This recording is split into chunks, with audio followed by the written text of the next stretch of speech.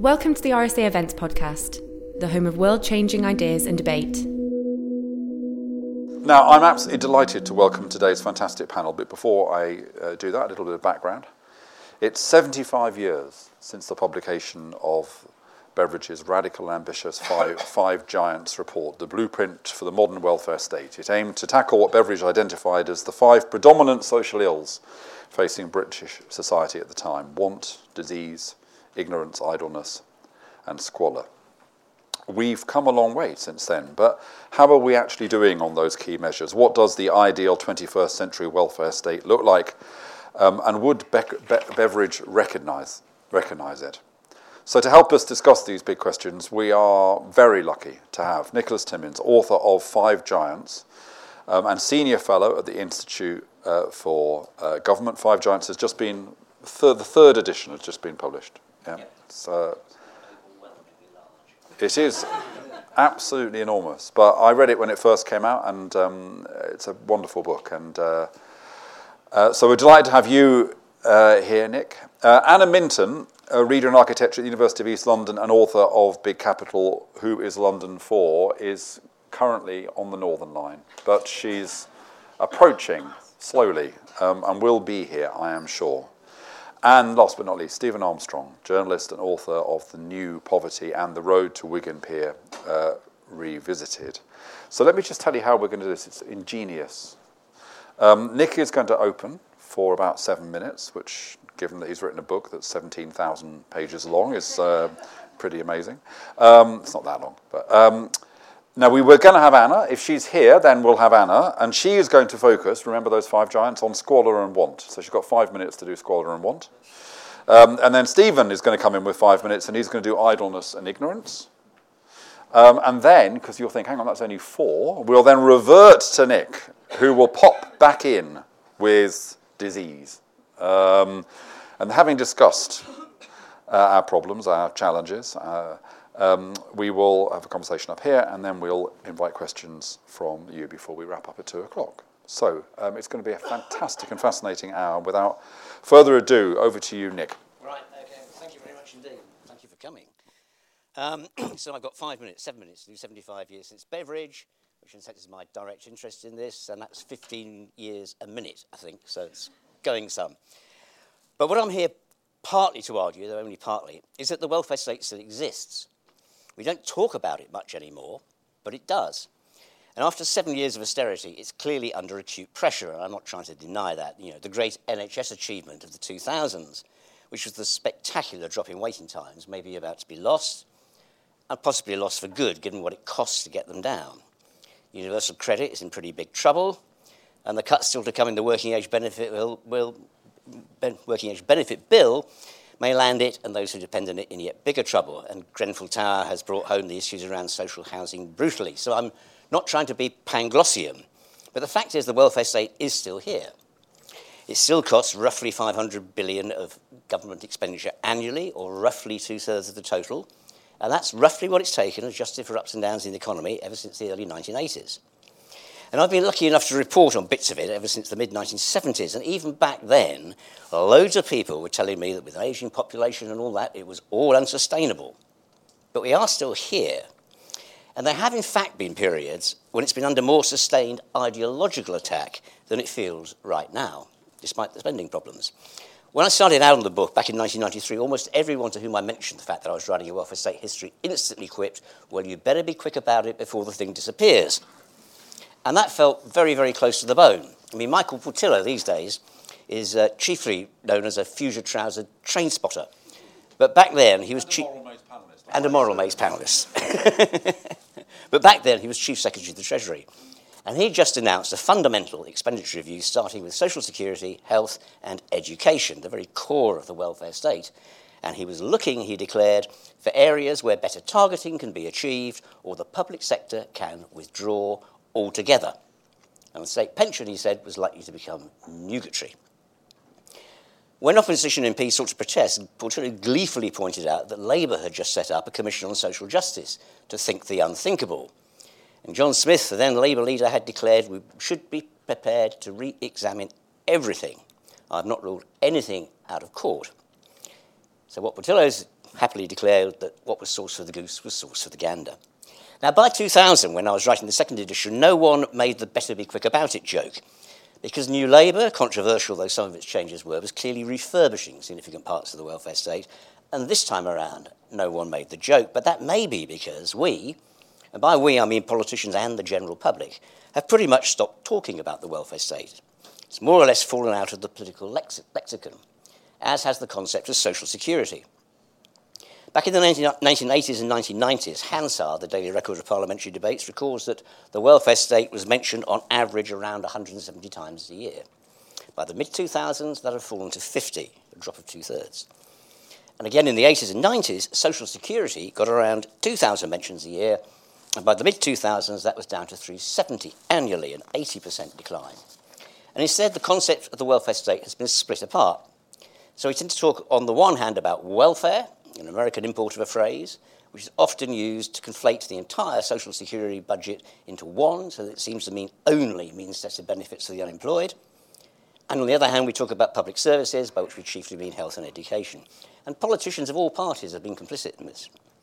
Back in the 1990s, Peter Lilly, who on most people's reckoning would be one of the more right-wing politicians who've been Secretary of State for Social Security, still lectured on the subject of constraining the costs of social security. It was the long-forgotten John Moore who first at cabinet level started using the term welfare, but it was Labour who split the idea apart, talking about welfare and public services. For example, the odd technical paper aside, none of their myriad green and white papers had the words social security in the title. And the Conservatives in the coalition and since have taken this much further, contrasting the hard-working families up at the crack of dawn to do their shift work against those sleeping off a life on benefits, when, of course, many of those hard-working families were, of course, receiving in-work tax credits and housing benefit. And in this discourse, the meaning of the word welfare has more or less been turned on its head. It now has precious little to do with faring well. Rather, it's almost a term of abuse.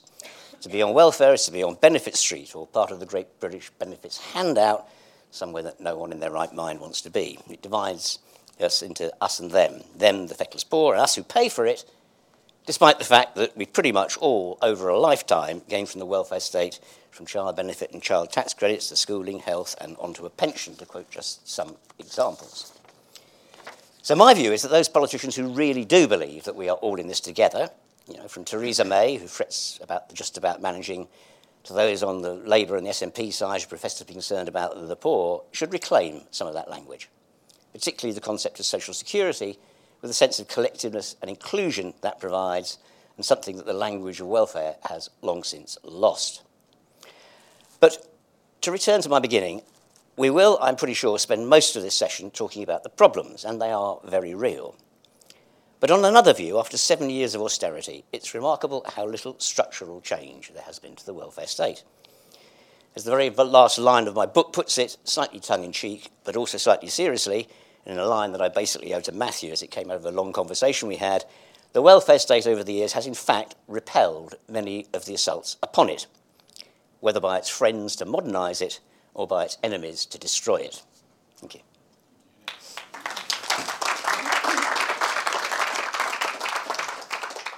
So, Anna, you've joined us, but I think it's not fair to throw you straight in.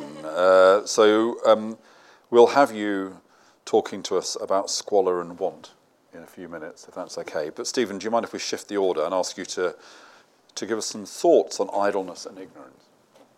So I think I agree with many of the things you've said. And in a way, the points I want to make are about how Beveridge would look at the world now if he was to think about ignorance and if he was to think about idleness.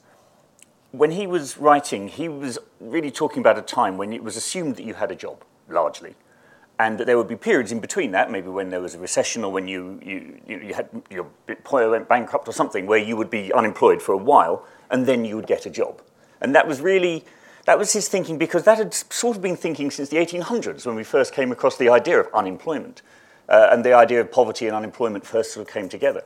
Ever since then, all the way up to the 30s, that was the case.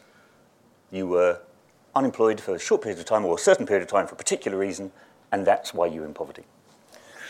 But where we are now, since 2016, is that 60% of the families who are in poverty are also in work. So we're in a situation where the idea of work as a way out has disappeared. It's the case that if you do get a job, because everyone tells you to get a job, that doesn't mean your situation improves. So if Beveridge is to come to this now, he would have to understand that we may not have completely restructured the welfare state. What we have done is we've entirely restructured the economy and the world of work.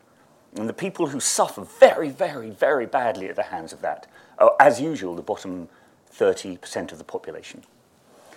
So what we saw, but in the 90s, we saw a series of small tweaks and nips and tucks to the economy. We saw, my most hated is the 1994 deregulation of employment agencies. And you should try opening a conversation with that at a dinner party. That was John Redwood. And previously, you had to have a license to employ people and run their lives. Now, we could all get together and set up the RSA Employment Agency, and we could run the HR for Amazon or Sports Direct. That's essentially what's happened over the last 10 to 15 years, is people who are really not particularly qualified are now running the entire HR function for huge warehouses, huge companies around the UK. Those companies all also have branches out in Krakow, and bus in much, much cheaper labour in these short-term employment contracts. So you're finding that the ability of people in certain areas, the most obvious one is the way the Sports Directors sat on the site of the mine that was once there, is that not only is it impossible to get a proper functioning job, but a number of the jobs there have been people who've literally been flown in to take your job. And that, I think, produces a lot of tension. We've seen 0 hours contracts. We've seen the fake self-employment. Recently, I don't know if anyone's been following the Lee Day case against Uber and Deliveroo, where people are self-employed so that the employer has to pay no tax, has to pay no sick pay, has to pay no holiday pay, but they have to do exactly what their employer tells them. They have no freedom to choose. They are essentially employees in all but the way they're rewarded. We've got umbrella companies. I met a teacher who was working for a special needs school, and the special needs school told her she had to go through their own employment agency. So then, having started that, she found that she was being paid by an umbrella company. So she was being paid by a company that was being paid by a company that was being paid by a company, which was the school, which went back. And this was money from Essex County Council to look after their special needs kids. And all along the way, people were taking little bits of this money out, just pulling it away. So she was getting less. She had very little idea of contact with her employer, and she didn't really know what was going on with these kids with high demands. So as this collapses, the other tragedy, as far as I'm concerned, is that we've seen the collapse of social mobility. What Beveridge did is he set out, and we should be clear, he didn't set out to solve these problems because he was a socialist. He set out to solve these problems because he thought that if you did, the country would be richer. He was about producing a white-hot economy. He was about paying back the war debts. It was a very, very economic position. It was not a kindly position for all the good it did. That was not his intention. And as a result, we saw a huge explosion in social mobility. The reasons for which we can discuss afterwards. And in researching the book prior to the New Poverty, I went to Wigan and did a book, wrote to Wigan Pier, and I met the children of the people that Orwell had met when he went to Wigan. My favourite, I mean, this story they'll tell you, you could repeat this for every single one of the kids that I met, who are now obviously elderly men. But there's a guy called Jim Hammond is one of the people that Orwell met. And at the time Orwell met him, he was an unemployed, blacklisted communist coal miner who was living in a 2-up, 2-down in Scholes in Wigan. And when Orwell met him, his wife was pregnant. And in his belly, her belly, was Tony Hammond. And when I met Tony Hammond 4 years ago, he was a retired High Court judge. So, from 1930 to 1990, we saw that family's lot change immeasurably. And it wasn't an unusual story. That was not remarkable because that happened to generations, 2 generations, and now that has stopped. And after I met Tony Hammond, I was in Scholes that same day, and I met a couple of kids at this community centre called Sunshine House, an amazing community centre. If you ever go to Wigan, go to Sunshine House. And I was talking to one of these kids, and I was saying, so what do you want to do when you grow up? He said, well, on my estate, there's men who breed dogs, and I like the dogs, so I think I might be a vet. I said, well, there's Tony Hammond, who literally round the corner from here, born, High Court judge. And he said, mate, if you were going to make me a vet, you would need a wizard to cast a spell. That was as likely as he thought his chances of change were. So the final point to that is there is a chart which I won't show you. I wouldn't even show you if it's on there. It's a long, long chart. If you look up the GMB, General Municipal Boilermakers, survey of wages last year, they published it as a press release. It's online. It's freely available. And it records, using ONS data, the salaries of something like 150 professions over the last 10 years. And what you find is that whatever you do for a living, pretty much, unless you're an air traffic controller, your salary has gone down. And it's continuing to go down in real terms. So we can think, well, maybe these bottom 20%, we're not there, it's fine. But this is what's happening. This is the edge of our world of employment, these nips and dragging away of rights and this crushing down, and it's going to hit all of us unless we understand it enough to do something about it. So the second area is ignorance. Briefly. Yeah, really briefly. I will skip over the school stuff. The key point of this is that if you look at broadband reach, if you look at Ofcom's figures on broadband reach, you find that the poorest 20% of the country do not have broadband. So they aren't able to take part in our Twitter debates and, bomb their MP with angry emails.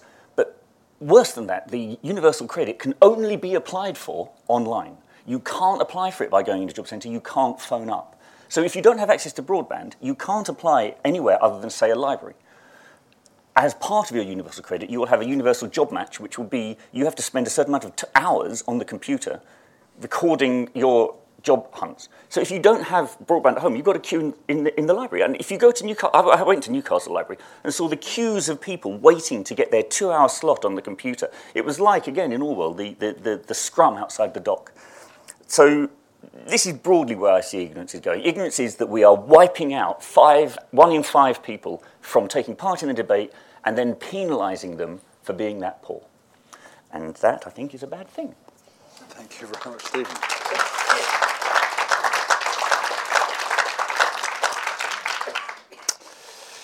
Anna, are you kind of Recovered. very Apologies good? For late arrival. I heard those deathly words. Your Northern Line train has been suspended.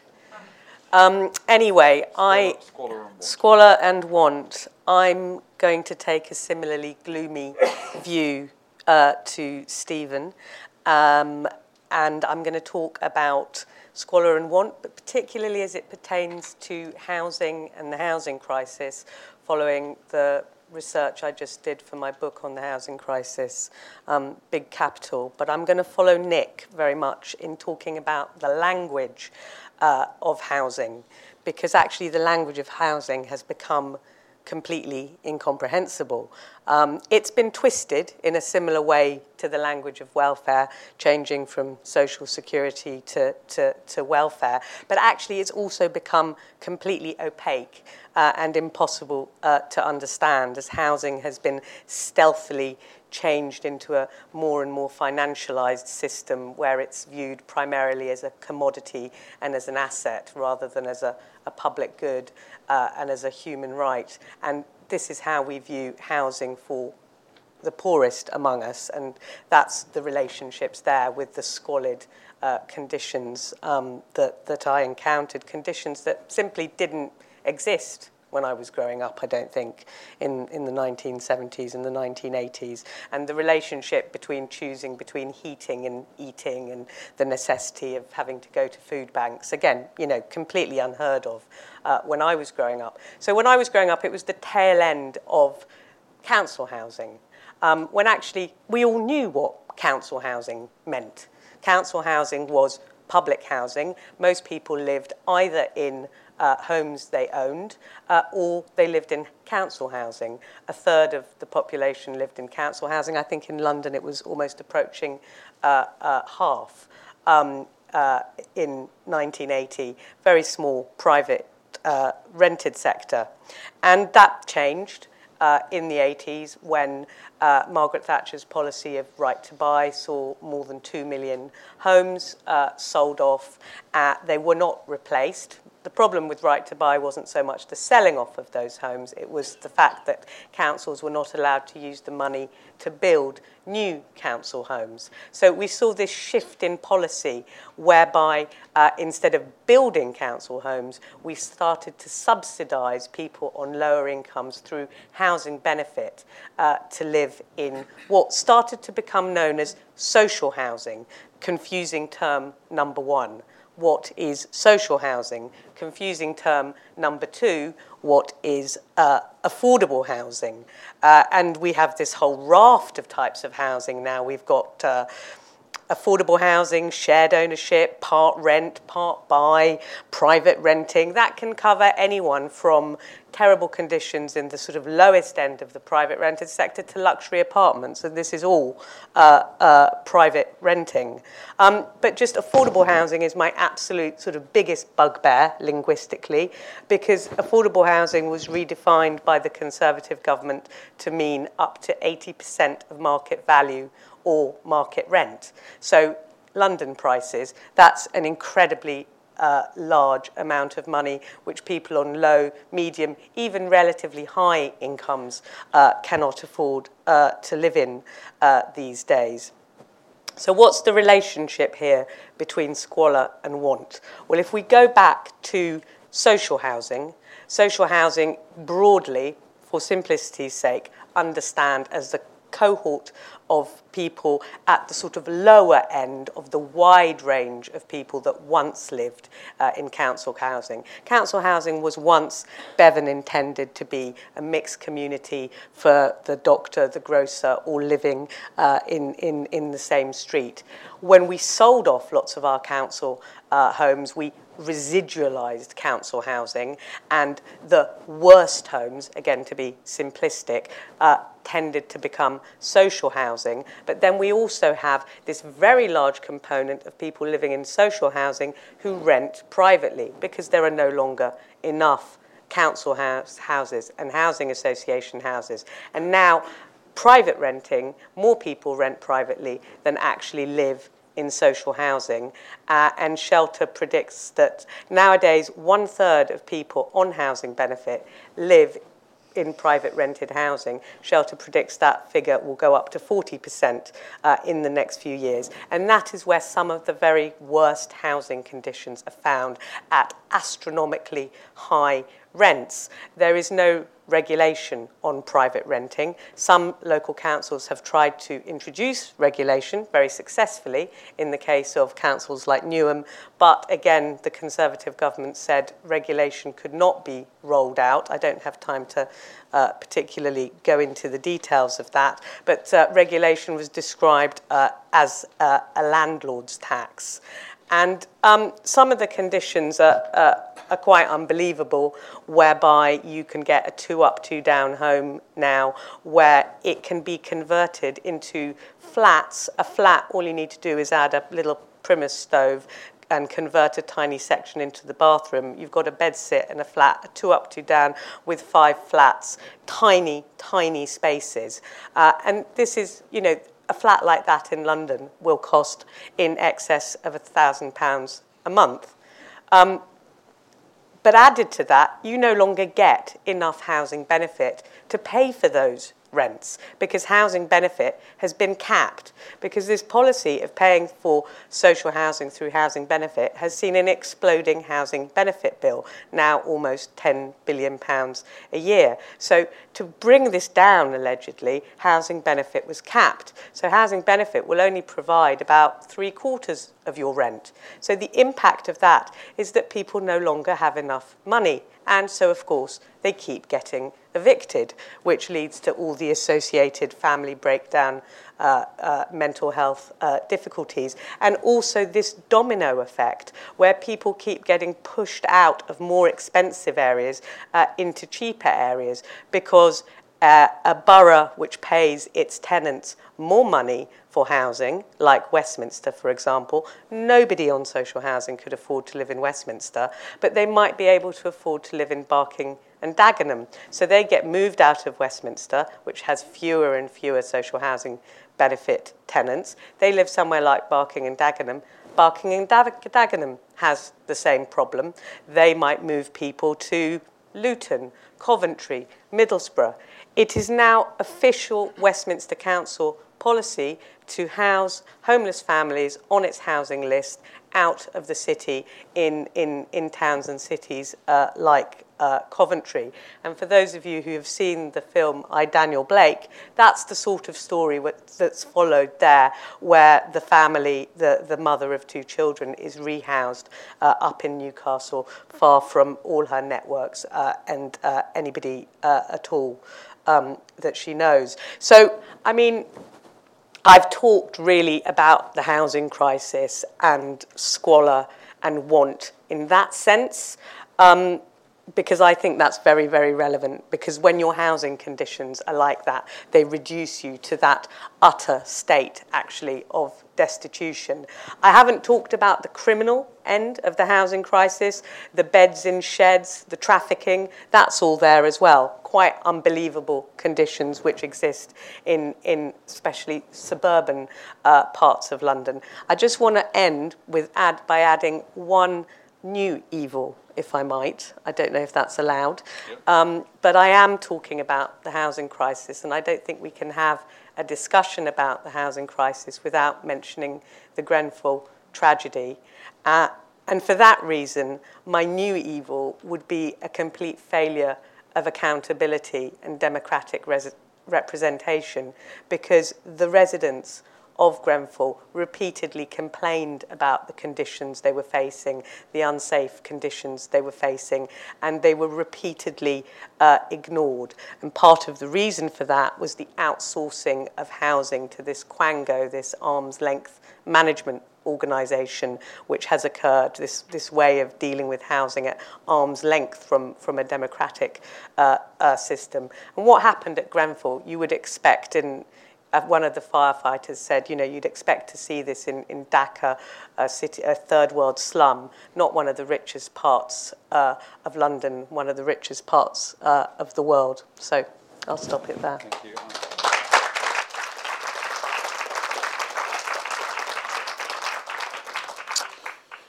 So, Nick, I mean, you were going to talk about disease, but I'm also kind of tempted to ask you to respond. I mean, listening to Anna and Stephen, it's kind of like, abandon hope. Unless some combination of a kind of economic miracle and Jeremy Corbyn comes along,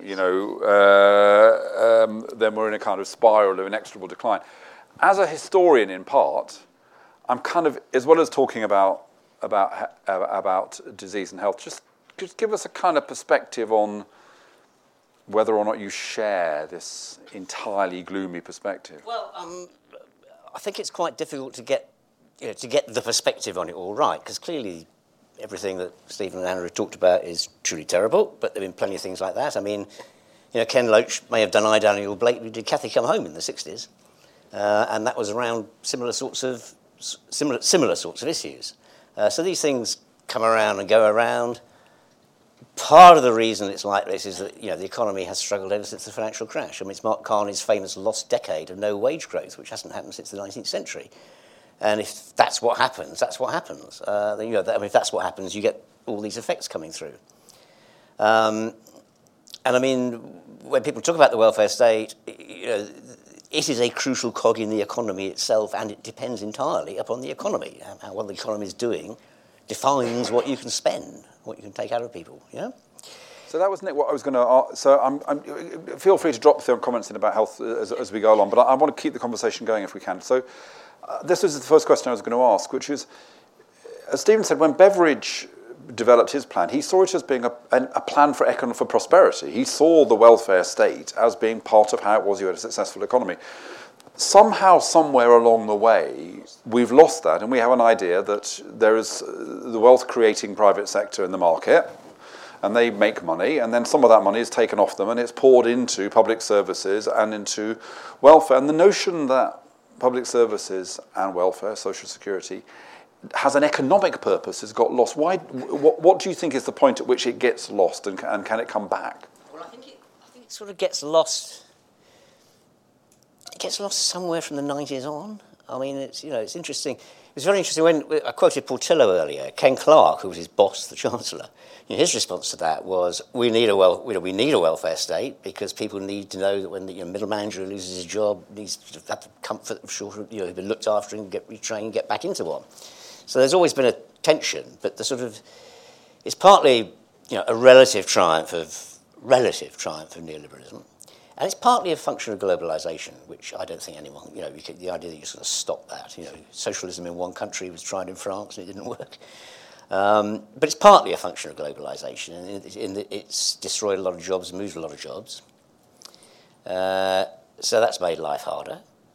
And it's a fact that, there was the financial crash and the credit crunch and everything that came with it, which has not been good. And at some point, because I am an optimist, at some point we will grow our way out of that, I trust.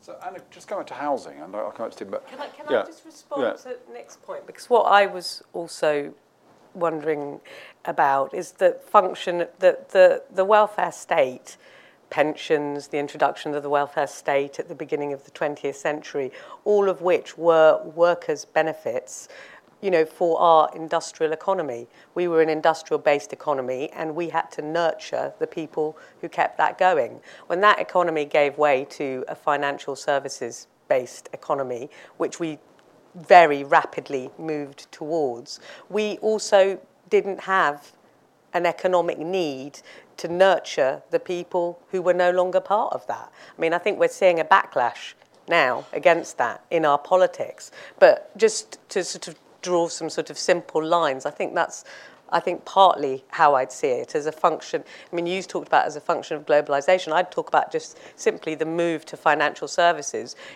Financial services workers didn't need the welfare state in the same way as, the previous economic cohort did. Well, they have, because in a sense that, since the 80s there have been two recessions, really. I mean, two big jobs recessions, and the 80s one was coal, steel, iron and shipbuilding, and that was globalisation. You could buy this stuff cheaper abroad than you could dig it out of the ground and build it here. And then there was a big delayering of middle management in the 1990s, which again reflected some of that. So the nature of the job market has changed, and the question is how well has the welfare state been able to respond to that?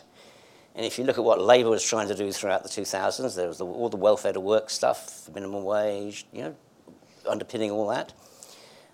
And there were some significant gains from that throughout the 2000s. One of the problems we've hit since is that it's the whole problem of the Apples and the Googles and everybody else not paying their taxes. And, Philip Green, multi-billion retailer, right, sells the BHs into bankruptcy for a quid, arranges his tax fares through Monaco, and a large number of his staff would have been on tax credits. And there's something wrong with that. And we just know there's something wrong with that. But fixing that is not, again, within the power of an individual country anymore. Yeah, of course. Which is, I think, amongst the people I'm fortunate enough to write for, I write for Wired magazine a lot, and which means I interviewed a lot of entrepreneurs and a lot of unicorn startups, particularly from Scandinavia. And Sweden has more unicorns than anywhere outside Silicon Valley.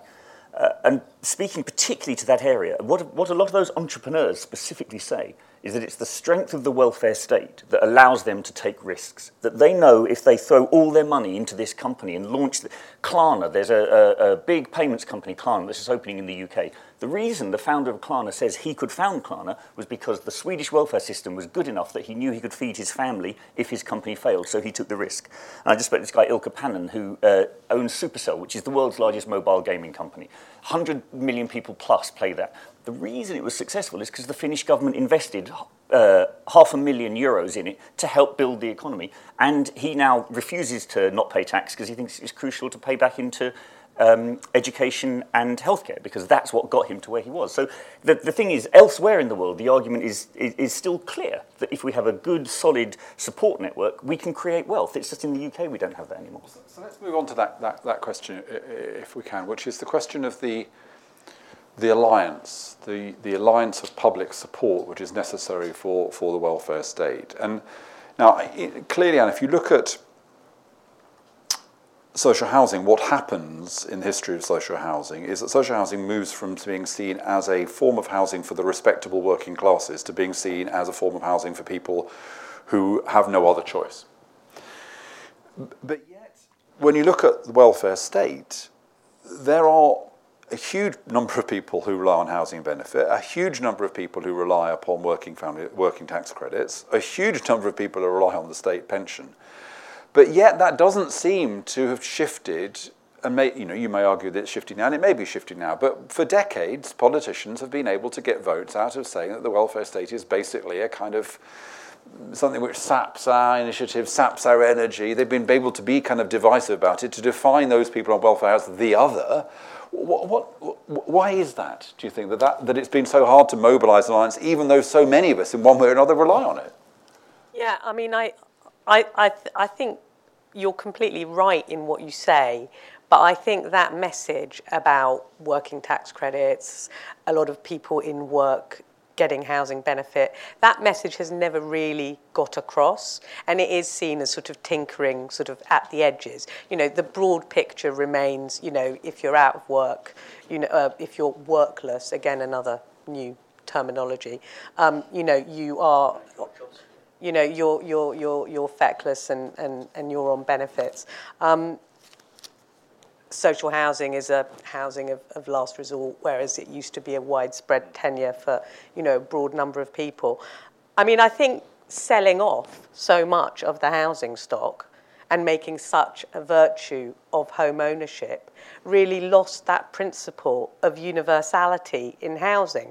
I mean, seeing as social housing, council housing was, to start off with, broadly speaking, people on lower middle incomes lived in it. You might have got the odd Bevan type doctor, but it started off as being a tenure for working people, but people on slightly lower incomes. But by getting rid of so much of it, and actually, the better portion of it, you completely lost that sense of universality. And once universality goes with benefits, that's it. I mean, hence, the huge debates around child benefit. I mean, when we think about the NHS and the BBC, they still have huge national love because, most people will go to A&E if they have an accident. A lot of people will still choose to have their babies in maternity units. They are still universal services. Housing simply isn't. I'm interested in your view. We've also lost it because politicians have decided not to talk about it. And there's a credible moment in the 2015 election where Ed Miliband's being interviewed, and someone says, "Are you the party of the welfare state?" And he says, "No, we're not. No, we're not. We're not the party of people on benefits."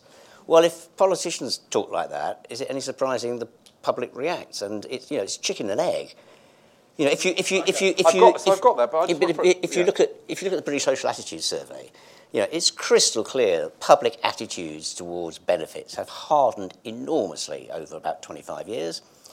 And the biggest shift was amongst Labour voters, which partly explains why Ed Miliband responds like that. And it's kind of chicken and egg, isn't it? If no one leads, who follows? It's. Do you have that? We might get equanimity on this, Stephen, but. When you were back talking to those people in Wigan, if you were to, I don't want to caricature them, but I suspect that had you said to them what are the kind of biggest problems with the welfare state, they'd have probably said immigration and scrounging, quite high up on the list. So why is it that the welfare state became so unpopular, even amongst those people, that it was still continuing to help? Well, there was a Channel 5, obviously steeped in guilt for Benefit Street, put out a very good shelter documentary in December 2016.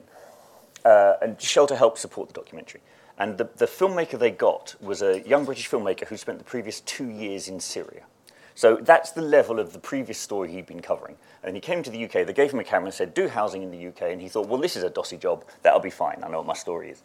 And at the launch of the programme, I was at the launch, and he was visibly furious. He was really cross at the beginning. And I asked him some gentle question. The first thing he says is, the British media are culpable for this situation, that what they have done is they've systematically abused and assaulted those least able to defend themselves. He looked across the cuttings, and you can do this. In fact, Full Fact did it at the last election. There's Swedish researchers who've done this. If you look at the language that's used to talk about welfare in the media, yes, a lot of those terms that we've been talking about aren't used, but that's because those terms have become scrounging, tourist. That's the language. I mean, this is, I urge you to look it up, as Hillary Clinton would say as she lost the election. I urge you to look it up online. That there are reports on this which show how that has happened. And once you alienate and demonize people, even the people in that situation, because nobody wants to say they're in poverty. The first person I interviewed ever for either of these books was a 19-year-old kid who'd been sanctioned off benefits and was on £2.50 a day. So that's almost Sudan-level poverty as far as who was living in a homeless hostel in Manchester. My first question to him was, so what's it like living in poverty? And he said, I don't live in poverty. I don't live in poverty. No one wants to identify with that. I mean, the JRF has done this great piece of research trying to understand what the language problems are. The British hate the idea of poverty being British. We think of it as being starving kids. We need to understand that that's not what we're talking about, that it's still possible to be unable to function in this country and find a new way to talk about that. So can I, just last question before I open it up. There's another possible explanation for this. I'm not saying... I was reading Ali Smith's wonderful book, Autumn, the other day, and she makes this very subtle point, which doesn't make the point, it's a novel, it's not too clunky, but in the novel there's a thing that plays through this, which is her trying to get a passport from the post office, and how unbelievably difficult it is, and how she's treated with thinly disguised contempt by the people in the post office who put ever more bureaucratic hurdles in her way as she tries to get a passport renewed. And she clearly links this to disenchantment. You know, that if the state treats you day in, day out like shit, you're going to end up not liking the people who run it and not listening to them when they say Brexit's not going to be a very good idea. So it's a very interesting, subtle point. One of the other recurrent questions about the welfare state is why is it, you know, whether we talk about it as a bureaucratic or the notion of delivery as if, and all sorts of attempts have been made over the years to say what we should think about it as the relational state. You know, we here at the RSA talk about social productivity, which is the degree to which the welfare state summons up people's own capacity for self-help and collective. But yet the welfare state continues to feel very often, notwithstanding austerity, like a bit of a bloody machine that it's not much fun dealing with, and it tends to be a lot more fun, I know this is an old point, to deal with Sainsbury's than it is to deal with most parts of the welfare state. Why has that not changed? Why is it still the case that it feels like that? Well, I mean, it's a very good question to which I don't have an entire answer. But there is one big difference between the public sector and the private sector. In the private sector can, in a sense, choose its customers. It can decide who it's going to serve and who it's not going to serve. And the welfare state, by and large, has to take all comers, however awkward or difficult they are. So there's a difference there, which, you know, leads to slightly different behaviours, I think. So, you know, that is one crucial distinction. And isn't it also the fact that you always have to aspire to uniformity? And that's part of the same thing, isn't it? The sort of, you know, it's got to be people. You don't run differentiated services much within public services. So I think it's partly that. I'll let you both come back on this. But let's bring in some other kind of voices in the room. Yeah, just start there. I just wanted, in terms of language and so on. Sorry, Stephen Hickey. I spent most of my career in Social Security, as it was then called. And one of the things that has changed, I think, is the concept of insurance. I mean, Beveridge, as I recall it, is very much about insurance. And the national insurance principle, although actually on close inspection wasn't really insurance as most people would understand it, I suspect was quite an important underpinning of a sense of we were all in this. And I paid my subs, and it was very visible. You went to the post office and you had a stamp and all that stuff. And you visibly paid in, and then equally you had an expectation of getting something out. And I wonder, therefore, if one of the big changes that's happened is this loss of a sense of insurance. And actually that's a design issue, not just a verbal presentational issue. So Nick, come back on that. And that's arguably something that the left has some responsibility for, because go back to the 60s and 70s, it was the left that said we've got to get rid of this notion of kind of reciprocity because it's kind of problematic, and instead move to universalism. But yet, in recent years, a lot of people are saying, how can we reintroduce the notion of reciprocity? I mean, it's one of the really big social security changes has been the decline of the contributory principle, and the rise of means-tested benefits, so that people now in work get means-tested benefits, which was never the case back in the 60s and 70s, with a tiny element of FIS, family income supplement.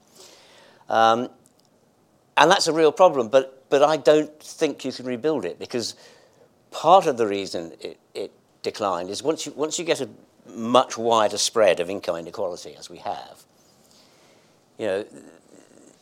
you've got people in work on tax credits to keep them there, so you can't charge them higher contributions because they can't afford it because you're subsidising their work anyway.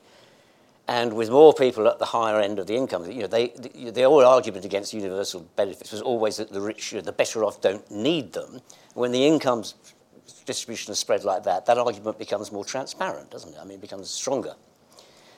So I think it's very, very difficult to rebuild them. But parties of all parties have chipped away for different reasons. So the Tories tended to reduce national insurance benefits, so they wanted better targeting on the poor. And Labour undid it by crediting people in or removing the requirement to pay a benefit, because they wanted to bring in disabled people, they wanted to bring in carers. And so for very different motives, both parties gradually just picked it apart. And I think it's really difficult to rebuild. And you kind of see this, don't you, in the notion of conditionality, which is that many of the horror stories, I think you've mentioned them yourself, about the modern welfare state are about the kind of cruelty of conditionality and fitness for work assessments and all that. But yet again, if you were to say to the public, should people out of work have to do all they can to get work, I think 90% of the public would say yes, they should. So what do you think of the principle of reciprocity and something for something? I mean, I think it's a really tricky one, and I think I completely agree with Nick's point about income inequality. What does reciprocity mean when people earn so much money at the top end of the scale that actually any sort of contribution in insurance is meaningless for them? So therefore they are disconnected from the system. I think this is actually partly an answer to your question, because I think that in itself is connected to people at the bottom end of the scale. If people at the top don't support it, they don't need it, it's irrelevant to them. I mean, they might give a nod to it if they've got a social conscience, but it doesn't matter to them. So if they're not part of the framing of the argument, then actually the framing of the argument for people at the bottom shifts. And then it becomes much more the onus is, well, why should we give you anything if you're not making an effort? I mean, I think there's, very important discussions to be had around perhaps ideas of universal basic income and, eligibility for universal basic income if you're not in work. And, of course, those debates, are very, very important. But I think the idea of reciprocity rests equally on the fact that people at the top actually aren't interested. They've become disconnected. They've floated away from the whole thing. I'll bring you in a second, Steve. But let's just take one more. Hilary, you had your hand up. Yeah. In fact, what we'll do is we'll take three, because we're running out of time, and then respond to these points and anything else you want to say in conclusion. Hilary first. So, I'm Hilary Cottam. What brilliant panellists, thank you. I wanted to go to your question, Matthew, which is, why does it feel so terrible? I think it feels so terrible because you are treated like shit if you work in the system, which we see in the Ken Loach film.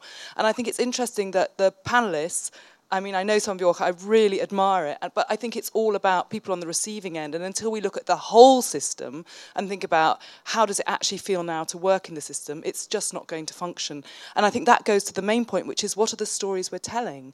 And I've just written my own book on the welfare state, which is called Radical Help. I am not allowed to it's going to be published by Little Brown. It doesn't have welfare state in the title because there's a perception that nobody will buy a book about the welfare state. So we somehow, all of us, need to begin to tell Beveridge's story galvanised the nation, didn't it? And the stories we're telling are sort of critiques of that story. We're not telling the story that would be as galvanising for us as Beveridge was 75 years ago, I think. I don't know what you all think about that. That's great. And I mean, I just comment as you pass it to the person in front of you. One of the tragedies of the new Labour government was that it stuffed public service workers' pockets full of money, and they still ended up more pissed off. So it's not, sorry, I don't know why I started swearing so much, but it's not just about money, is it? It's my age. Right, yes. Yes, sort of picks up on that point, Stephen, you talked, and I completely agree, about the alarming reversal around social mobility. And I work in the voluntary sector, civil society sector, which has, many feel, itself been co-opted by government to deliver quite big parts of welfare. And I suppose what I see is, and actually, Anna, you mentioned this too, it's become so transactional. We are delivering a commodity rather than it being seen as something that just is innately societal or for the common good. Do you think also that that is a problem? Great. And then, gentleman here. Stephen Hill, I'm a surveyor, but I've also have an interest in government, and I worked on Nick Rainsford's local government sounding board back in the early 2000s. And one of the things that came out of that was an acknowledgement by politicians of all parties that no political party takes responsibility for educating its councillors and its MPs. So my question is really, do politicians really understand what they're doing?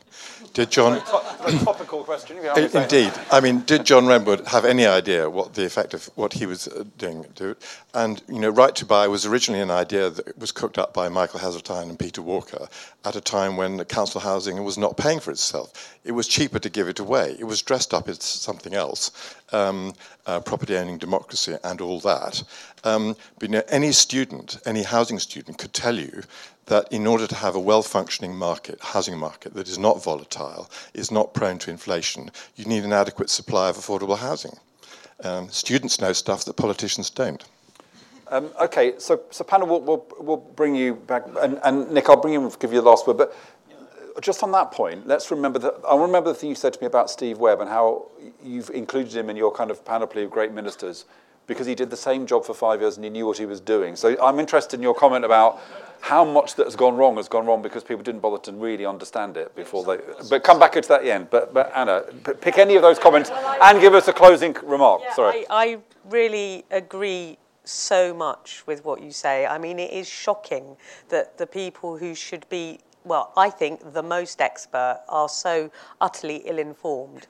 And if we take just the example of housing benefit, when this whole idea of moving away from bricks to benefits, you know, not building and basically providing social housing through housing benefit really was introduced, Sir George Young was the housing minister, and he said the famous phrase, for the kind of nerds who know about housing, not the ministers, I doubt, the famous phrase was, housing benefit will take the strain. Okay, housing benefit had, therefore, to pay for it. And so how we can have had a system introduced progressively over the last 7-8 years where actually housing benefit has been cut to the extent where people can't afford to live in social housing in the private rented sector is unbelievable, really. And I do really wonder whether or not any of those decision makers have really studied that history. A lot of endorsements for your book here, right? Some degree, I think there's a lot, actually in all of those points, I think we're working towards the same basic thing, is that what the welfare state was about with the insurance, I mean, I hadn't read Beveridge until I wrote this book, was the idea that he said that it would be cheaper. The reason he wanted to do this is it's going to be cheaper to take the cost away from the employer and take the cost away from the employee. And the government can look after that. It will save us all money, which is clearly the case. And that was that idea of the insurance was just for us all to do better. And what that was also part of was, again, what you were saying here about the dream, is that there was a dream of where Britain was going to be, and that welfare was a part of that. What we're now at a situation with is the move from the state helping people to get on their feet and do something great has deteriorated to such a degree that if you want to go and work on an oil rig or if you want to go and work on a building site, you have to pay for your own training. So if you're unemployed, you can only get a qualified job if you pay your own money. It will cost you £2,000 to get a licence to go on an oil rig as a labourer. No one on benefits can afford that. The state does not help you. It will not help you, which is crazy, because a proper form of insurance would be, why not retrain you? Why not? It would be so much cheaper to retrain someone than it would be to have the situation we are. And that idea about, I think the thing you're saying, Hilary, and I mean, in fact, everything here, about what the voluntary sector can do, I think is amazing. not because it's in the book, but the final chapter of the book, I meet people in the voluntary sector across the UK who are effectively single-handedly solving these problems. I mean, if we had, on the stage, we had the 4 people that I speak to in the back of the book, we would walk away thinking, actually, you know what, it's fine. It's fine. Not only is it fine, it's going to get better. And that's because I think part of exactly what Hilary said, part of what we're saying is how bad it is. And we're saying how bad it is because it is bad. And we're saying, listen, things have changed. Things are not the way you thought they are. They're getting worse. Historically, it may be that this is a blip. There is another way in which this is just the beginning, is the way in which this is a trend downwards. We've got a situation where Bright House, a company that makes poor people pay 4 times the value of a good that any of us could do on an internet shop, is funded by the Queen. What relationship do you have with the state if the Queen is dodging tax and funding a company that rips you off? How can that be a reasonable way to run a society? How can you feel included? I'm nearly there. And we don't see each other anymore. Well, yes, with all due respect to Her Majesty. Yes. And we don't see each other anymore. That's the thing. We don't see that we're part of a society. We don't see we're in common. That ultimately, I suppose, is the victory of Thatcherism, that I laughed at the time, but no, she managed to get us to believe that we're not a society, but we are. And so these people out there on the ground doing things, they don't think, oh, well, this is terrible, they know where they want their area to be. They know what dreams they've got for the kids. They know how to move forward. And that is the next argument. The next argument is for us to say, it could be so much better. It would be cheaper if it was so much better. Look at what we could do. Look at these companies we could create. Look at this wealth we could generate. We can be amazing. We are lions led by donkeys. And unless we do something about it, we are going to go and fall off the Spanish tower. That's why we're shouting now, because we need to act. Nick, follow that. You've got 2 minutes. Just one. I mean, mistakes and all that sort of stuff. In the book, you say the history of the welfare state is the history of unforeseen consequences. There are unforeseen consequences. Things do indeed. You do a policy in the best of all faith, and it all goes terribly wrong on you, and that happens quite regularly.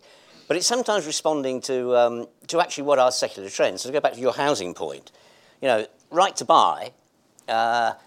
The Labour Party, ahead of that election, was looking at lifetime enfranchisement of council houses, and indeed some people across them were arguing for sales. The difference is the Tories did it and Labour didn't, and that wrote a whole chunk of history. All these people voted Tory, and it's not my job to defend Conservative politicians, but in defence of Heseltine, when Right to Buy started, he ruled that councils could spend half the proceeds on new build, and as soon as he went, the Treasury took that away. And part of the reason why housing benefit is these days running up and down escalations is we haven't built enough houses. So, you can have a... That's very interesting, Nick. I know we've got 30 seconds. Universal credit, it's the same story. A policy is designed with certain financial assumptions. The Treasury then comes along and says, you can have the policy, but you can no longer have the money. Yeah. Is that a recurrence? Yeah, no, it happens quite a lot, yeah. Well, it's not surprising things go wrong then, is it? No. On that bombshell. How could I have been so stupid? Well, we could go on talking for hours and hours. It's been an absolutely brilliant conversation. You can get books by Anna, by Stephen, and by Nick outside, including the book we've been particularly talking about, which is Nick's voluminous, wonderful, brilliant history of welfare. So you should have it on your bookcase so that you can look up anything at any point if you want. It's just there. Your bookcase might collapse, but it's a fantastic book. So thank you all for coming. It's been a wonderful conversation. Please join me in thanking Nick, Anna, and Stephen. Thanks for listening. If you like this podcast, head to our YouTube channel for inspiring talks, interviews, and animations.